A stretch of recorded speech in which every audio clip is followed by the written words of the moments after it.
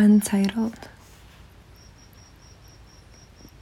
It hurts red all the way up my arms, leaving marks that don't seem to heal, of blood scars where none was drawn, yet still scarring over asphyxiation.